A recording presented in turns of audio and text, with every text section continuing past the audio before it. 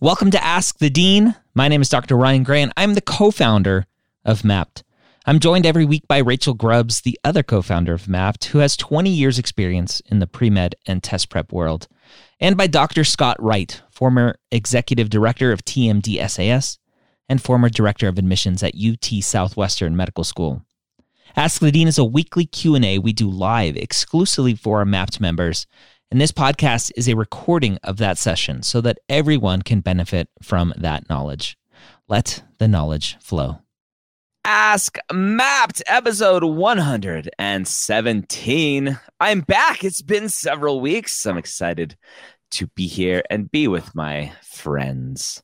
Dr. Scott Wright, former director of admissions at UT Southwestern, retired executive director at TMD SAS. How you doing, my friend? Good. How's it going with you, Ryan? It is going.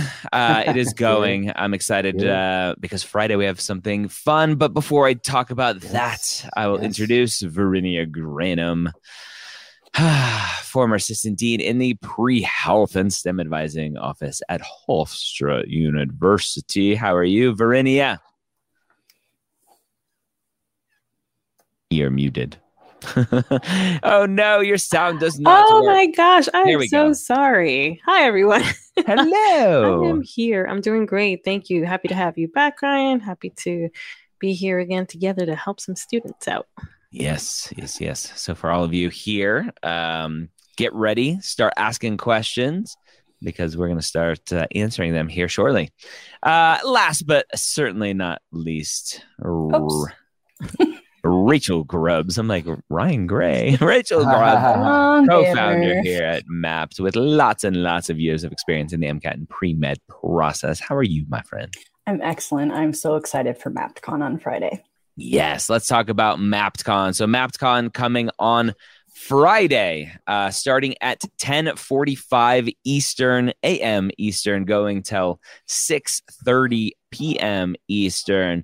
We have representatives from the AAMC, ACOMIS, TMD, SAS, Casper. We have a med student panel. We have our lovely faces doing lots of fun things.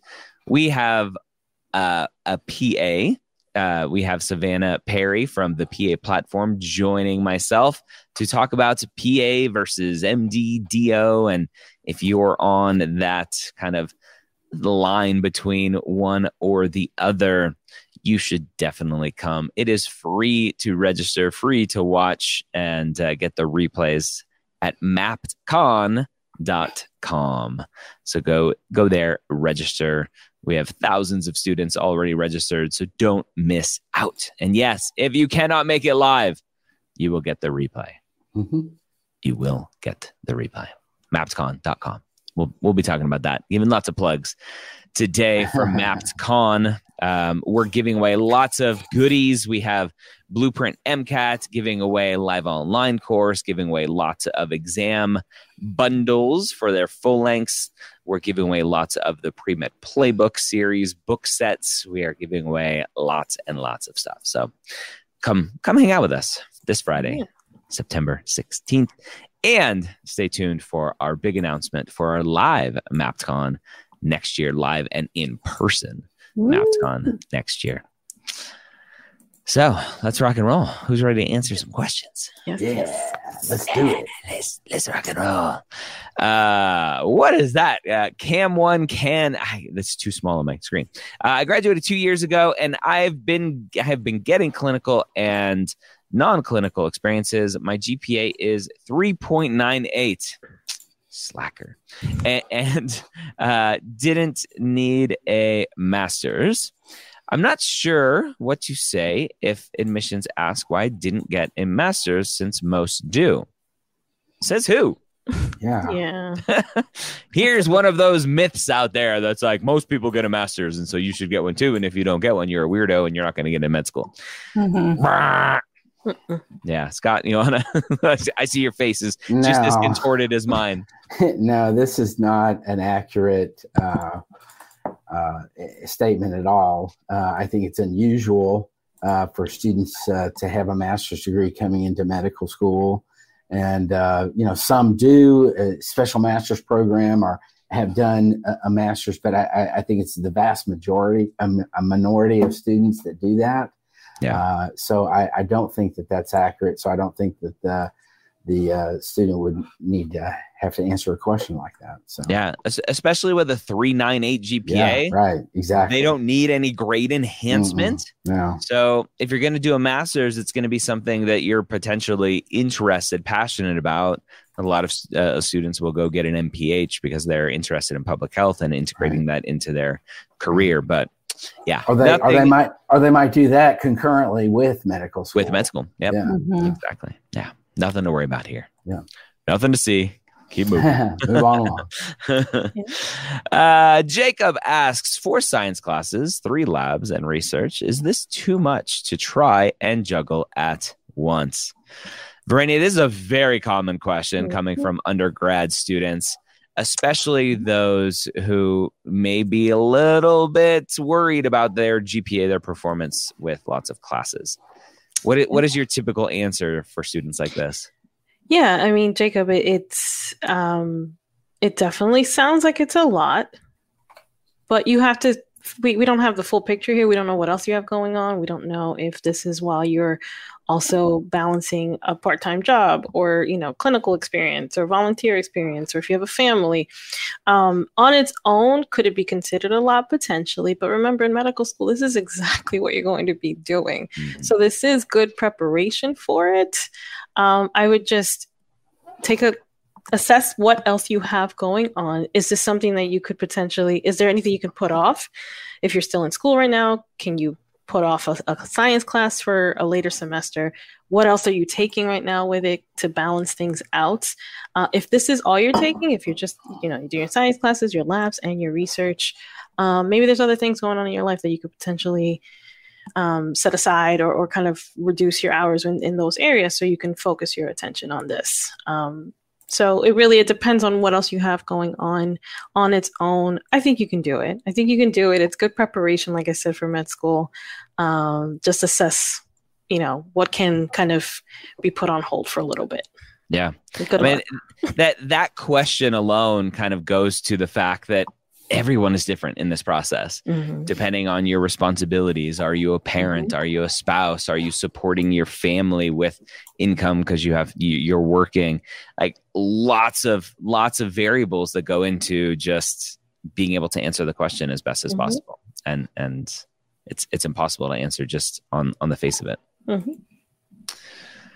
So Justin asks, if I had volunteered hundreds of hours as an EMT during undergrad from 2018 to 2021, would they, quote, expire by the time I apply in 2023? How old is too old to list hours on an application? I'm also still doing volunteering, but it's non-clinical. Oh, so double question here, Rachel. Are activities ever too old? And sounds like this person maybe batched all their clinical and is maybe not doing clinical now, or maybe they're getting paid clinical and they're volunteering non-clinical. What are your thoughts when you read this? Yeah, so there's a lot to unpack here. I'd start by saying hours can't be too old unless they're from high school, because always read the application fine print, always check with specific med schools for secondaries. But typically, when you're being asked to log activities, the assumption is after high school graduation. So you don't necessarily have to have started college, because maybe you took a gap year between high school and college, but after high school graduation are when those hours start to count for med school activities. And then this question of would they expire? Well, no, but it's not a good look if you do clinical and then stop, because it does sort of send this message that maybe you didn't enjoy it. If your dreams come true and you get into med school, your whole life's going to be clinical. So you're doing volunteering. Maybe that's a passion project for you. I don't want to tell you to stop it if it's something you really love. But what I like to see is clinical slow and steady throughout your entire pre-med process, up not just to when you apply, but really to when you plan to matriculate. So even if it's a little bit, right? Maybe you were doing EMT paid and that was really rigorous. And now you only have bandwidth for maybe 5 or 10 hours of clinical a month, but there might be a volunteer position out there that's clinical that'll work. So I would keep looking. I would definitely, if you're not applying until next year and not matriculating med school till 2024, I don't want your clinical to be 2.5 years old by the time you apply. I don't think that's going to work well for you. Right. Yeah. Yep. Recency and consistency. Indeed. Recency and consistency. It's the rule of INSEEs. That's made up right here, folks. You were here. Ashley asks, January MCAT, is there still hope? For this current cycle, I'm assuming. Rachel, I'm gonna throw that one back to you, Miss MCAT expert. Let's go under the assumption, and maybe Ashley is still watching and can ask. I'm assuming she's in the current cycle. Applications are in, needs to retake the MCAT and is retaking it this January. Yeah. Is there still hope in that case? Yes. Your hope is probably better for DO schools than MD. DO schools do sometimes accept January MCAT scores, where MD schools rarely do, maybe even if ever. So yeah, I mean, I think you've already put in the time and effort. If you're worried that the MCAT is holding you back from getting in, then it would make sense to retake it anyway. And if you were actually thinking about med school entry 2024, January is what I consider the ideal time. So I always kind of go back to hope for the best, expect the worst. Take it in January, hoping that you can send it to your schools and that you get acceptance for starting summer 2023. But also take it in January so that if you do need to apply for starting med school 2024, you are in excellent shape. The MCAT is behind you. You're not caught with a summer fall retake, and you can just be focusing on the rest of the application all spring. Yeah. So for clarification purposes here, Scott, what would you say? Who's controlling the camera? That's my job. But you were down in the corner. I was going to move it. I'll just sit here and watch. Scott's eating his popcorn.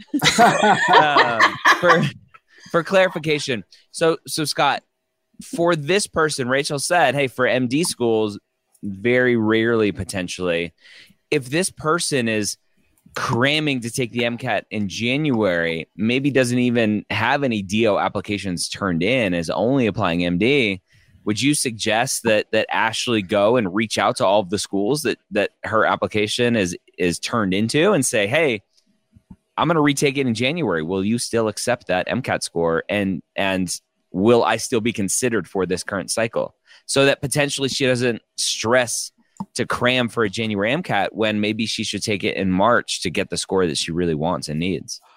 Yeah, I mean, I think that would be a reasonable thing to do. I think some of the schools are going to reply and respond to that. Some are you won't ever hear from.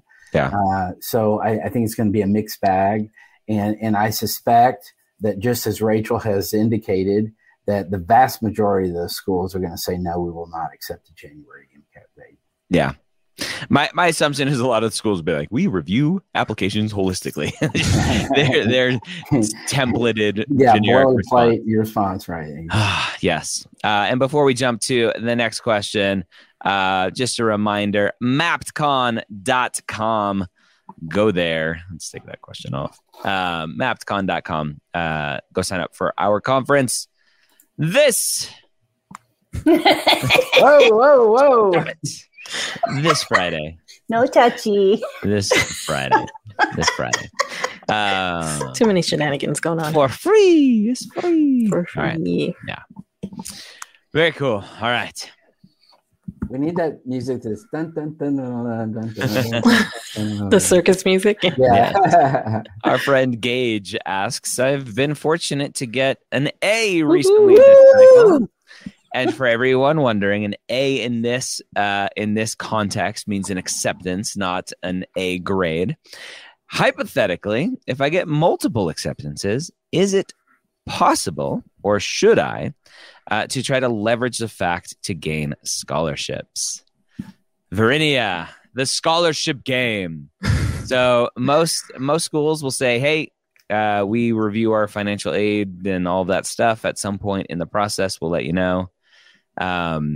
Is this something students should proactively do to go, hey, like, what are you going to do for me? What you got? I don't know that I would recommend that. I think that's kind of a gamble. I think you can, speak to the financial services offices and find out what resources are available to you. And I know that there have been situations where students have done this. You have to be very careful of the language that you use. Definitely, don't say, what are you going to do for me?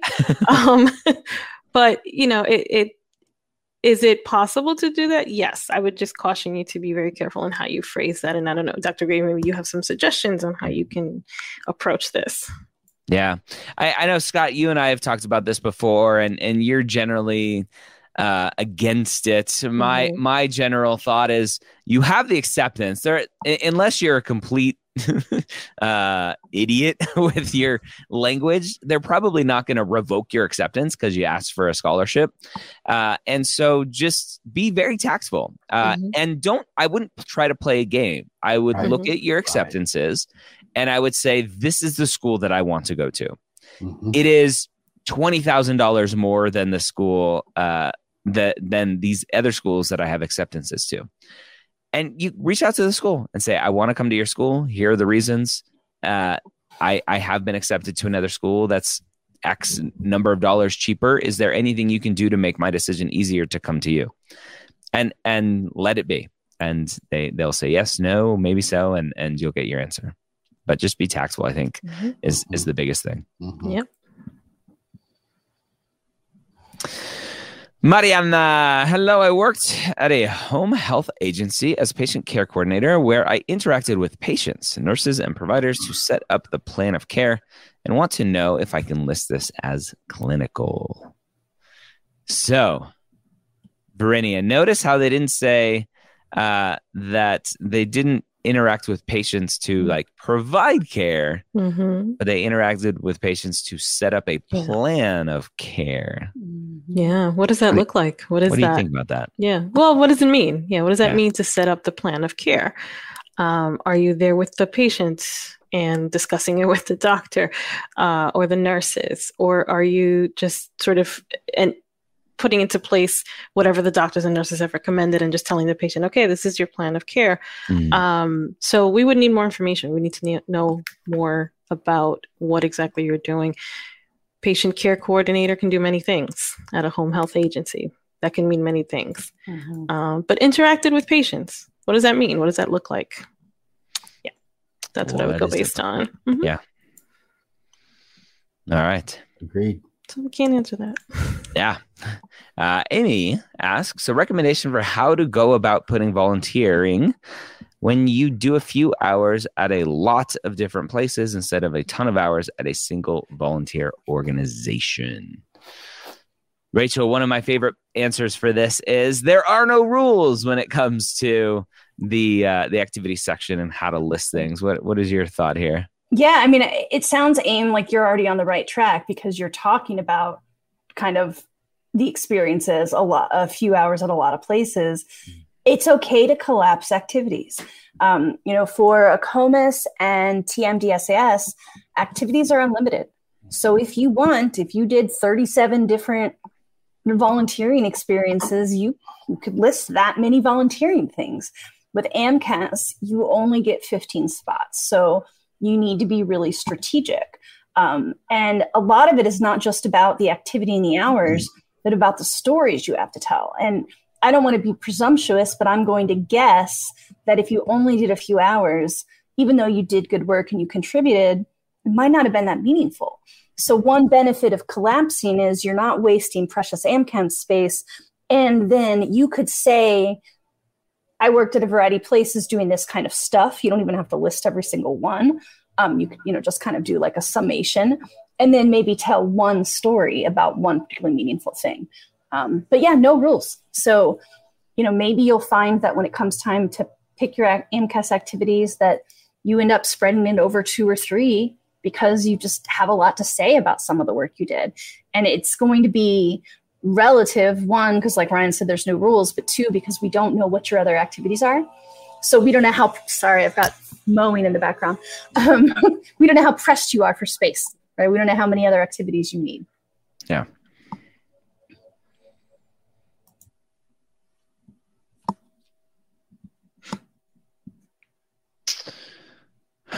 Me from. I'm not sure if I need to pursue a master's. I did a postbac, but I only took about 15 credits since I've taken my prereqs. My GPA trend is very up and down.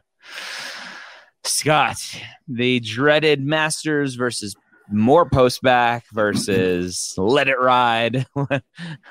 What is your general kind of thought process outside of go create a Mapped App account for free, get a free Mapped App Pro trial where you can enter all of your grades and then contact one of us through the Mapped Advising chat right inside of Mapped App.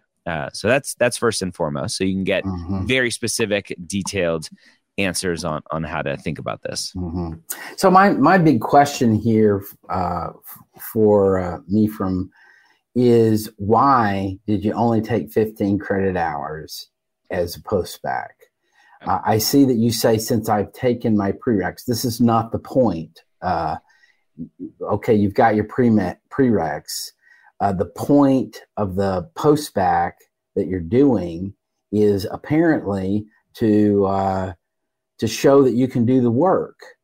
And so I'm wondering why you stopped at 15 credit hours, and what has, precipitated this process of examining whether you should do a master's degree. I would suggest, if you're doing postbac hours, you're at an institution to do postbac hours, continue doing postbac hours, upper level biological sciences.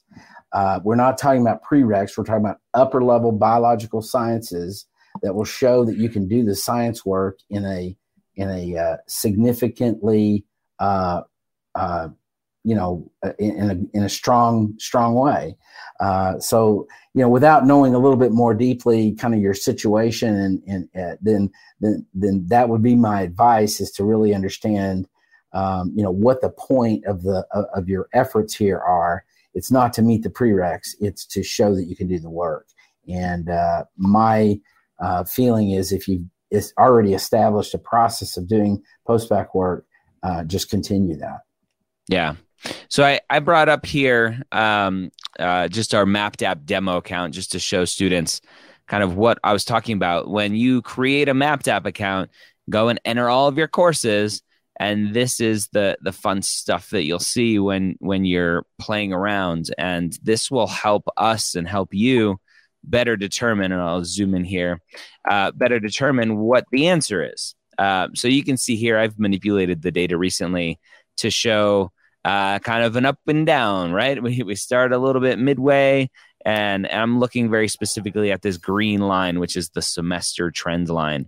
The student came up and then went right back down. And so for medical school, we want to see that green line, especially if you're kind of a lower GPA, 3.2, 3.3 area. We want that green line to be up as close to 4.0 as possible for as long as possible, right? So for me from here, 15 credit hours, we want to see maybe like 30 or 40 credit hours, just as many as you can, to try to show medical schools that you're academically capable of doing well there. Yep. So you can go get a free trial of Mapped App Pro 30 days at mapped.com, and then use the promo code or referral code 30 days free for that. We'll throw that up. All right. So we have Psalms Consultancy. I completely enjoy Mapped and have received great advice from Rachel about international coursework. I previously worked as a PA in Kenya. Jambo habari yako. And was wondering if I can include this as clinical experience. Heck yeah. Absolutely. Yep. Yeah, especially working as a PA, right? Qualified here in the States. Potentially not licensed in Kenya, but typically on volunteer trips and stuff like that, there are usually temporary privileges granted for that kind of stuff. So, Yep. yeah, that's awesome. Cleveland plays Call of Duty. Probably. Are classes taken at community college equal to, here we go, equal to classes taken at a university? Meaning, do med schools give preference to students who took all prereqs at prestigious university versus community college? So let's remove prestigious university. Right, So right. 4-year university versus community college. I think, Rachel, this has come up a bunch recently. No, not every school is going to give the same weight to 4-year university versus community college. And we think it's a bunch of BS, but what are you going to do? You're muted. You're muted, Rachel. Sorry. Read the lips again. Yeah, I got to get up and shut the window because of the mowers. Okay, so I do think it's BS. Not all med schools feel community colleges are of the caliber of university. You know, there's a lot of reasons behind that we could argue all day long. I think you can see pros and cons. One thing that I always hear from the students I work with that are at community colleges is, well, I get to have better relationships with my professors because, you know, at Ohio State, for example, which is down the street from me, Gen Chem is a 500-person lecture hall. And at Columbus State, it's an equally qualified professor or adjunct instructor and probably 25 students. So they don't have to go to their TA to ask questions. They go to their professor. They have better relationships for letters of rec. But there is that stigma. So first and foremost, always just check the school, because there are schools that actually say community college classes are not accepted for prereqs. And I don't think you necessarily need to know your school list now, but I would say if you need to take community college, do so. And then when it comes time to apply, just be mindful of the fact that some schools are going to explicitly say they aren't accepted, in which case you're probably not going to bother applying to that school. And then there are some schools that are going to say it okay or is okay, and then may secretly frown upon it. And I mean, I'm sorry about that. I can't do anything about it. You're never going to know for sure. So I think you just have to ask and act in good faith and kind of take to heart. It's hard to process, but if they're that snobbish about people who need more affordable education, then maybe that's not the med school for you anyway. Yeah. That is So can I add something to this? You may, sir. I don't think that this is, I don't get the sense in my experience that it is snobbery. Okay. I think fair. that there are reasons why schools do what they do. Maybe they have a track record institutionally of difficulty with students coming from community college. I don't know. I'm not defending them. I'm just saying that I don't think it's fair to sort of just say, well, it's because they're uppity and, you know, whatever. Now, I appreciate that pushback. That's an important consideration. And what I would say here is that depending on the community college, it would surprise me if a community college offers every prereq. For example, many medical schools these days require biochemistry. It is not frequent that a community college in and of itself offers biochemistry in their curriculum that's going to be similar to or equivalent to the biochemistry that you're going to find at a 4-year institution. Not every 4-year institution offers it. Well, you know, depending on, Yeah. you know, the institution, but I would say most universities offer, you know, biochemistry. And so, you know, I just think, you know, it's difficult to boil it down to just a sort of a bumper sticker kind of thing. And the key here for the student, I forget what their name was, but the key here is if you transfer to university to continue your education, because most med schools are going to require 90 hours. You're typically not going to have 90 hours or a degree at a community college. when you do transfer to university, you need to do the equivalent or similar to the performance that you're doing at the community college. If you're making A's at the community college, you need to make A's at the university.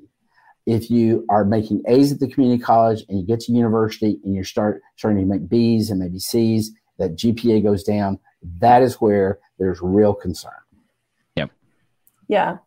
Now, one thing that's evolving, and again, Scott, I really appreciate that feedback. One, because you've got the perspective of someone who's been sitting in the admissions office, but also nothing in admissions is uniform, right? It's made of people with varying opinions. Right. There are some community colleges, the example I just used, Columbus State, offers some bachelor's degrees. So right. You know, exactly. I don't know whether or not they offer biochem or not. I haven't looked at their registrar today. Right. But I know you can get 90 hours there. Correct. Correct. So there's that. And then, when I kind of got heated, I was thinking of, and Ryan shared this a couple episodes back, there is a school that we know of that we're not going to name that has on their website public information about all the work they're doing to fight inequity and help students from lower income become part of medicine. And then they confirmed in an email that they don't accept community college credits. They think about them less. They think about them less. Yeah. Not that they don't accept them. They accept them, but then they don't like them as much. Yeah. And that is where some of my heat comes from, is that feels very hypocritical to me. Yeah, I agree. I agree. And my biggest thing is show me the data. Like for you, Scott, I 1,000% agree. A lot of medical schools hopefully are making decisions based on data that either they have or that is published kind of nationwide to show what potential best practices are. And if they have data that shows that students who go from a 4-year university to a community college back to a 4-year university or whatever that path may look like, they do worse. They require an extra year or two. They have a higher attrition rate compared to everyone else. Publish that data so that as students, as advisors, we can go, here's why we're saying what we're saying, because these schools are showing data that shows that these students are struggling. And it is in your best interest, not just you have to do what the med school says, but it's in your best interest to prepare yourself for the rigors of medical school to not go to community college. And now we're giving advice based on data and not based on what we assume is just snobbery. Absolutely. 100%. All right. Good talk. I love it. Healthy debate. Sonia asks, I've done 8 months of paid clinical experience working full-time while doing a do-it-yourself post-bac. Work takes up a lot of time. Should I quit to fit other extracurriculars like shadowing, research, and volunteer? So here's where we get some language issues, right? So they're working. It's a paid clinical job. So volunteer, non-clinical potentially. Shadowing is definitely important, right? There's not an easy answer here to this, Bernie, is there? Yeah. No, because if first of all, it's a paid position. So I'm assuming that you are relying on it for income. And, do you have the flexibility or the ability to quit and still be able to support yourself? There's a lot that goes into that decision. But it's a paid clinical experience position. So you're kind of like, the best case scenario where you're actually gaining clinical experience while getting paid. I don't know that I would say, sure, go ahead and quit. That's a valuable opportunity. So to fit in other extracurriculars like shadowing, research, and volunteer, we can't tell you what to do, but I would look at it objectively and say, okay, can I afford it? Can I afford to leave this position and continue to still gain clinical experiences? And also fit in these other things. And is it worth it? The other things like shadowing and volunteering potentially are valuable, but if you're able to work with patients right now, that's even more valuable, right? So maybe fit it around whatever free time you can, volunteer a few hours here and there. It doesn't have to be, hundreds of hours every week. A few hours here and there consistently is just as valuable. Yep. Yeah. And let me add something to that as well. Is my assumption here, Sonia, is that if you're doing a post-bac, that there's a reason why you're doing the post-bac. Mhm. And that is because you need to improve your GPA. I'm making an assumption there, but I think it's probably a reasonable assumption. If that's true, then I think the academics has got to come number one.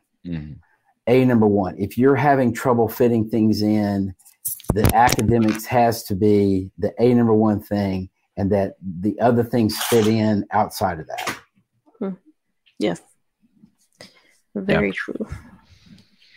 All right. Which brings me to my next point. Mappedcon.com.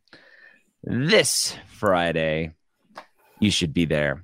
Go register, mappedcon.com. It's free to register. These are lots of fun things that we're giving away that day. We'll have a big raffle throughout the day, and then at the end of the day, again, it is free to register. We have representatives from the AAMC to talk about preview. We have a rep from Casper, one of the co-creators of Casper, during a session together, which will be lots of fun. We have an application session with a representative from ACOMAS, TMDSAS, and our own team to talk about AMCAS and all the application services. We have a med student panel. Go to mappedcon.com right there on the screen. Mm-hmm. Christian asks, 19-year-old junior starting virtual shadowing, set to take the MCAT in March of 2023, have non-clinical volunteering, 4.0 GPA, four-year university, 1,000 plus hours of research, BS in cellular biochemistry, delay applying. So the delay, my assumption is what Christian led with, 19 years old. The am I too young? Rachel, what are your thoughts here? Actually, at a glance, I'm more concerned about your lack of clinical. Because you're a 19-year-old junior, but it's September of 2022. So you're on pace to start med school in July of 2024. It's very normal to start med school when you're 21 or 22. So even if you're like 20 because you have a summer birthday or something, that's still normal.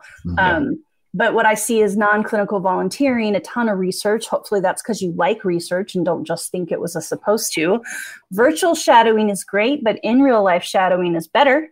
And what you have to keep in mind, and this is maybe why you're saying delay applying, is if you're taking the MCAT in March, which is a good time to take it, you're hoping to apply in late May or early June. So clinical experience that you earn after you apply doesn't really carry much weight. You can list it, but clinical should be informing your desire to be a physician. And it's probably going to show up heavily in your personal statement, because oftentimes when we talk about why medicine, we're drawing on patient experiences. So I think the big question is, you've got stellar grades. You've got, 8 months? Yeah. 4 this year and 4 next year, roughly, to get a bunch of clinical experience in real life shadowing. Can you do that and still get great grades and still take the MCAT? And looking at this, it looks like, he's a 19-year-old junior. He started college during the pandemic, right? So I'm assuming they haven't had a chance to get out there and get clinical experience. So I think you're right, Rachel. I think virtual shadowing is good, but potentially adding more to that now as things are opening up would be better too. Yeah, there's lots of time and lots of opportunities, especially paid. And Rachel, you talk about that a lot. Paid clinical opportunities are still there. Hospitals are still running. Clinics are still running. We need paid. We need workers. So try to go find something. Jordan asks, first interview invite, and it's open file. I have a low GPA, less than 3.0, but a strong recent trend. I'm worried that I'll get judged based on my file, and interviewer will make up mine before I even get thoughts. So, Jordan, do you have an interview? Yes. Do they know your GPA? Yes. Are they okay with your GPA? enough to assume that you're going to do well enough in that medical school, based hopefully on that data that they have that shows who will do well and who will do poorly. Yes, you will be okay. And you may get asked, why'd you struggle? And you just got to talk about it. Mm-hmm. That's it. Yeah, sometimes when people are nervous about med school relations, I try to draw on dating examples. And I don't want to be flippant, but I'm using dating examples because most of us, well, it could even be platonic. Most of us have had interactions with friends or potential love interests where there was maybe an uneven dynamic. And what I think is like, okay, so that's an experience you have. And if someone you liked asked you out on a date, would you say to yourself, well, I'm not going to go because maybe they don't really like me? Like, man, they just asked you. Like, go to the date and see how it unfolds. Then you'll know whether or not you like each other. Yeah. So you got this. Yes. Congratulations. The application process is not a giant television show of punks, right? There are no hidden cameras going, ha, ha, ha, you really thought we wanted you with less than a 3.0 GPA? Like, that's what's going through students' minds. It's not going to happen. They have interview so invites few interview spaces, like so many people don't get an invite. So you got one of the select spots, man. And early in the year. Mm-hmm. Early. Definitely. Great job, Peter. I just started UPenn's specialized postbac program. If I apply in 2023, I won't get a committee letter since I would have taken 3/8 of the courses from the program. I'm a Latino, 3.2, 3.3, science GPA, no MCAT yet. So, Peter, our general recommendation is don't apply until you're done with the program. Mm-hmm. Right, Scott? They're obviously taking the program. My assumption is to show that they are academically qualified. And it's a very common thing for students to go, oh, I'm going to apply before they show that they can handle the coursework. Mm-hmm. Mm-hmm. What do you think? Yeah, I definitely think that, advisable to optimally, you would finish the post-bac program before you apply. I think applying in the middle of the program doesn't give the medical school a whole lot to go on. You're less than halfway through the program. So I think that, and with a GPA in the low-ish area, 3.2, 3.3, they're going to want to see, that amount of work. And so my advice would be to wait. Wait. Yes. The committee letter, I don't care. I care a little bit less about, right? Committee versus individual letters. No, I don't care it's the track record of performance that medical schools are going to want to see. Yep. Mm-hmm. A lot of people, and Scott, maybe you can talk to this. A lot of people put weight into, I'll just send an update, right? I'll take the classes. I'm going to finish the classes during the application cycle. I'll send an update. Mm-hmm. Is that a viable option? Well, some schools don't take updates, number one. Number two, I don't think that an update letter holds the same amount of validity for a medical school as does the application with everything in the application and stuff. It's also very it's possible that update letters can fall through the cracks. Admissions offices are full of humans and they have processes that try to avoid there being cracks and stuff. But, I think when you have thousands of applications, there is a reason why an institution might look at an update letter and say, you know what, we'll wait on this one. Yeah. All right. Jawad asks, 18-year-old junior in college. All right. Let's see who wins here. Do I hear 17? How about 16? I met a 16-year-old last week at USF. 16-year-olds, junior by credit. Wow. 110 hours as a scribe, 600 hours as a sitter, currently 3.3 GPA, don't have shadowing, clinical volunteering, or research. No MCAT, spring 2024, finished college with a BS in bio. So There's no question there. I don't know what the question is. Don't apply. Keep going. Work on your GPA. Yeah. And just wait. What's the question? Yeah, go start a Mapped app. Ask us questions there. There you go. Christopher, any tips on group interview with a panel of interviewers and other candidates? So I was just at University of Florida doing an MMI and group interview exercise and doing the keynote there last week. And the biggest piece of advice that I give people during a group interview is don't be the alpha, don't be the sheep. So you don't want to overpower your other your colleagues who are interviewing with you. And you want to, depending on how the question is asked and what the format is, some of the formats are very much like, tell me why you want to be a doctor. Tell me your strength. And they just go down the line, and it's a very basic standard interview questions, even though you're in a group. Some group interviews are, hey, discuss amongst yourself this situation, and the interviewer wants to see that interaction. So remember that you're talking to the other students. You're not looking at the interviewer and talking. So that's a big one. And use their information, right? I love improv, kind of the flow of improv, and everything is yes and so yes, and let me add on to what you're saying and continue that conversation.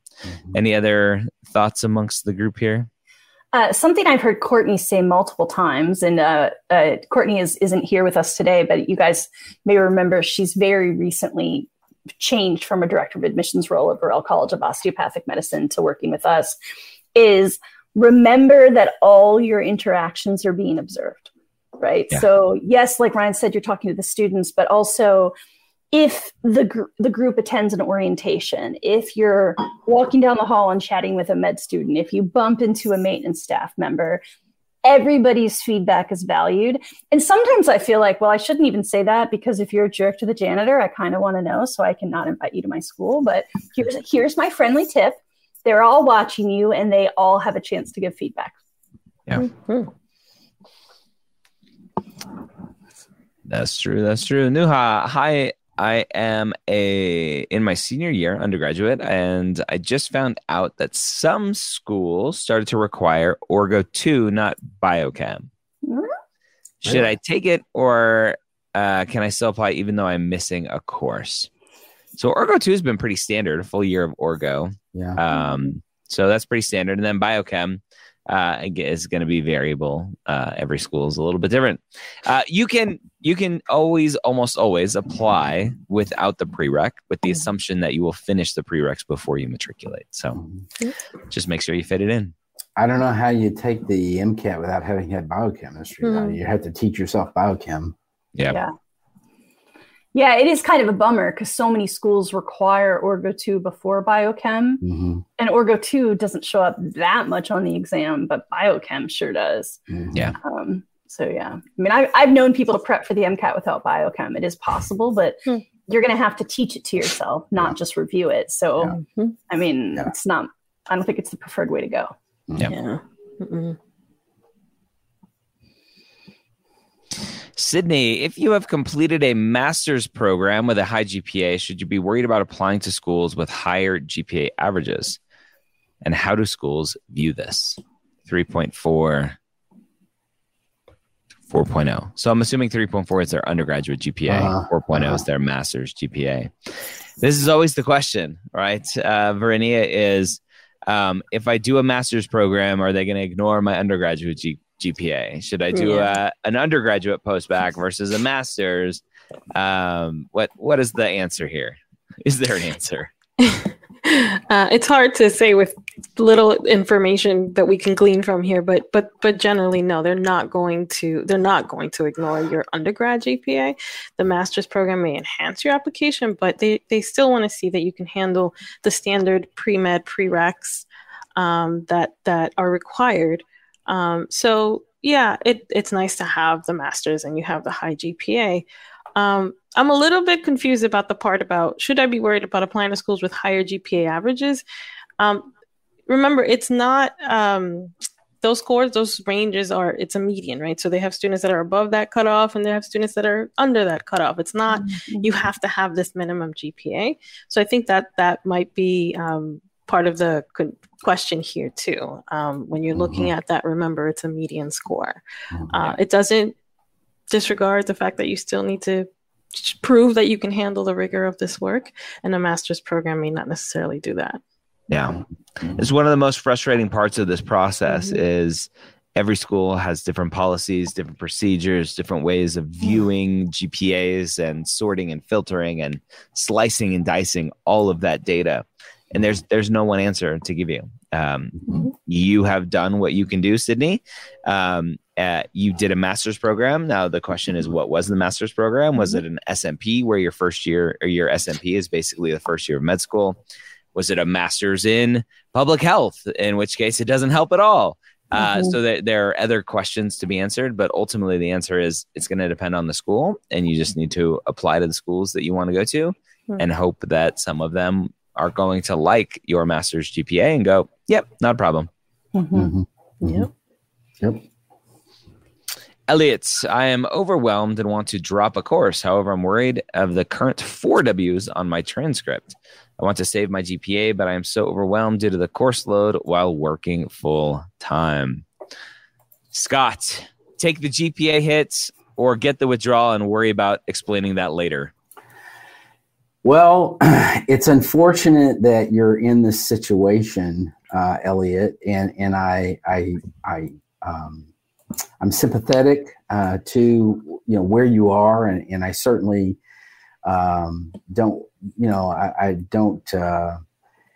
don't know that there's an easy answer to this. The problem with the W's is that it's going to be a question about your ability. It'll be 2 questions, I think. One is about your ability to handle the coursework. The bigger question in my mind is a judgment question.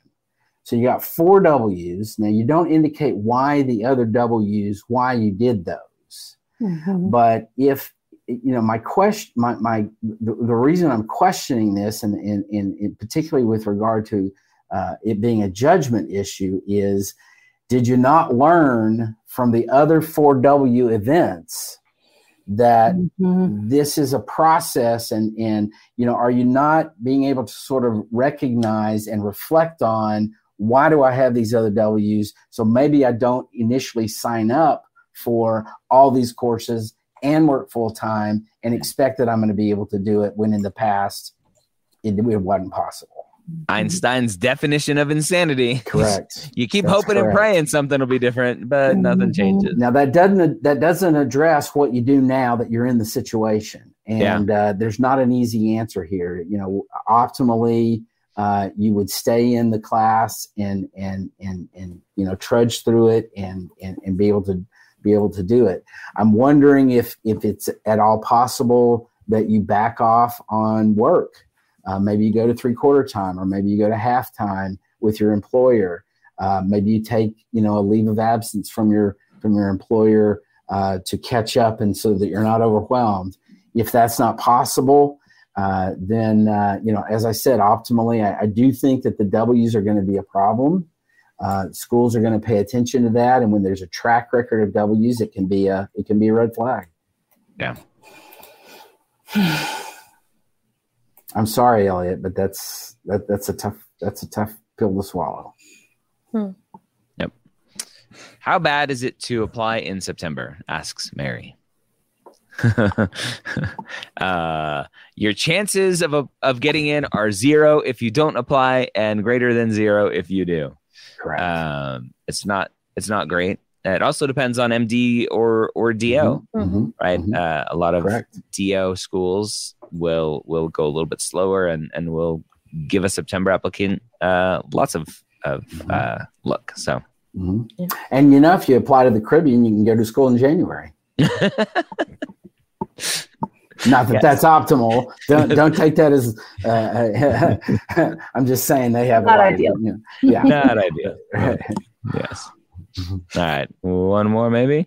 Christian, in your opinion, how much does URM, ORM, so first of all, there's no such thing as ORM, there is URM definition, impact the chances of acceptance? From talking with some upperclassmen pre-meds on campus, some say it matters a lot, some say it doesn't matter. So let's do a little history lesson. Our good friend Sunny loves talking about ORM versus URM.